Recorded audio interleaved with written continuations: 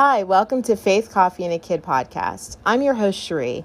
Thanks so much for joining me today. I hope you are enjoying the start of the holiday weekend and relaxing, whether it be with family or friends. Hopefully you're doing it in a very socially distancing sort of way. I'm actually hunkering down at my parents' house in Pittsburgh, Pennsylvania. I'm actually sitting on the porch right now drinking a big glass of iced tea because it is extremely hot today. So no coffee for me this afternoon. But I am just happy to be on the podcast and really excited to talk to you about the new podcast series that I'm starting that will be 7 days. And the series is going to be about women in the Bible whose thoughts reflected Paul's prescription for thinking in Philippians 4:8. If you've recently listened to any of the podcast episodes, then you probably know that I've been hosting a virtual ladies Bible study called Breaking the Chains of Stinking Thinking. And it has been just such a blessing. And actually, our last class was Thursday, and I'm a little bit of going, in and out of withdrawal here. But we had a beautiful last class, and the class was based on Philippians 4:8, where Paul tells us how to think. And he tells us that we should be thinking about whatever is true, whatever is noble, whatever is right, whatever is pure, whatever is lovely, whatever is admirable. If anything is excellent or praiseworthy, we should be thinking about such things. And so on our final class, what I did was I chose 7 women in the Bible who I thought that their thoughts were in alignment with what Paul was speaking about.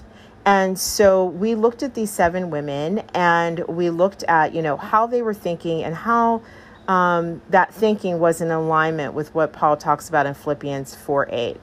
And so after preparing and presenting the lesson, it actually made me want to dive a little deeper. And so I thought, why not have a podcast series about these women?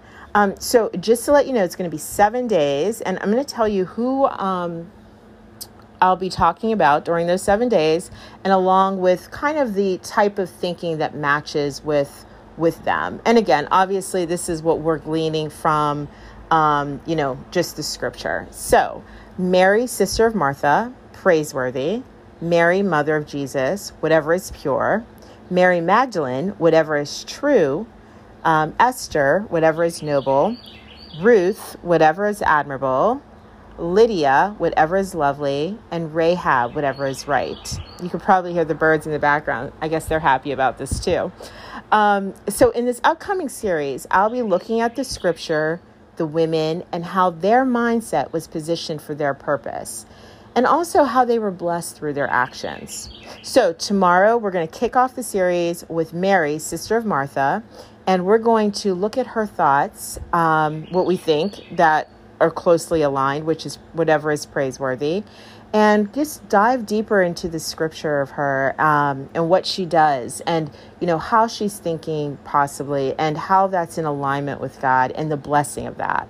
So listen, I'm really excited about kicking off this new series. I hope you join me for the next 7 days as we study these incredible women. So I hope you have a great Friday. Stay cool, stay blessed, and I will talk to you tomorrow. Bye.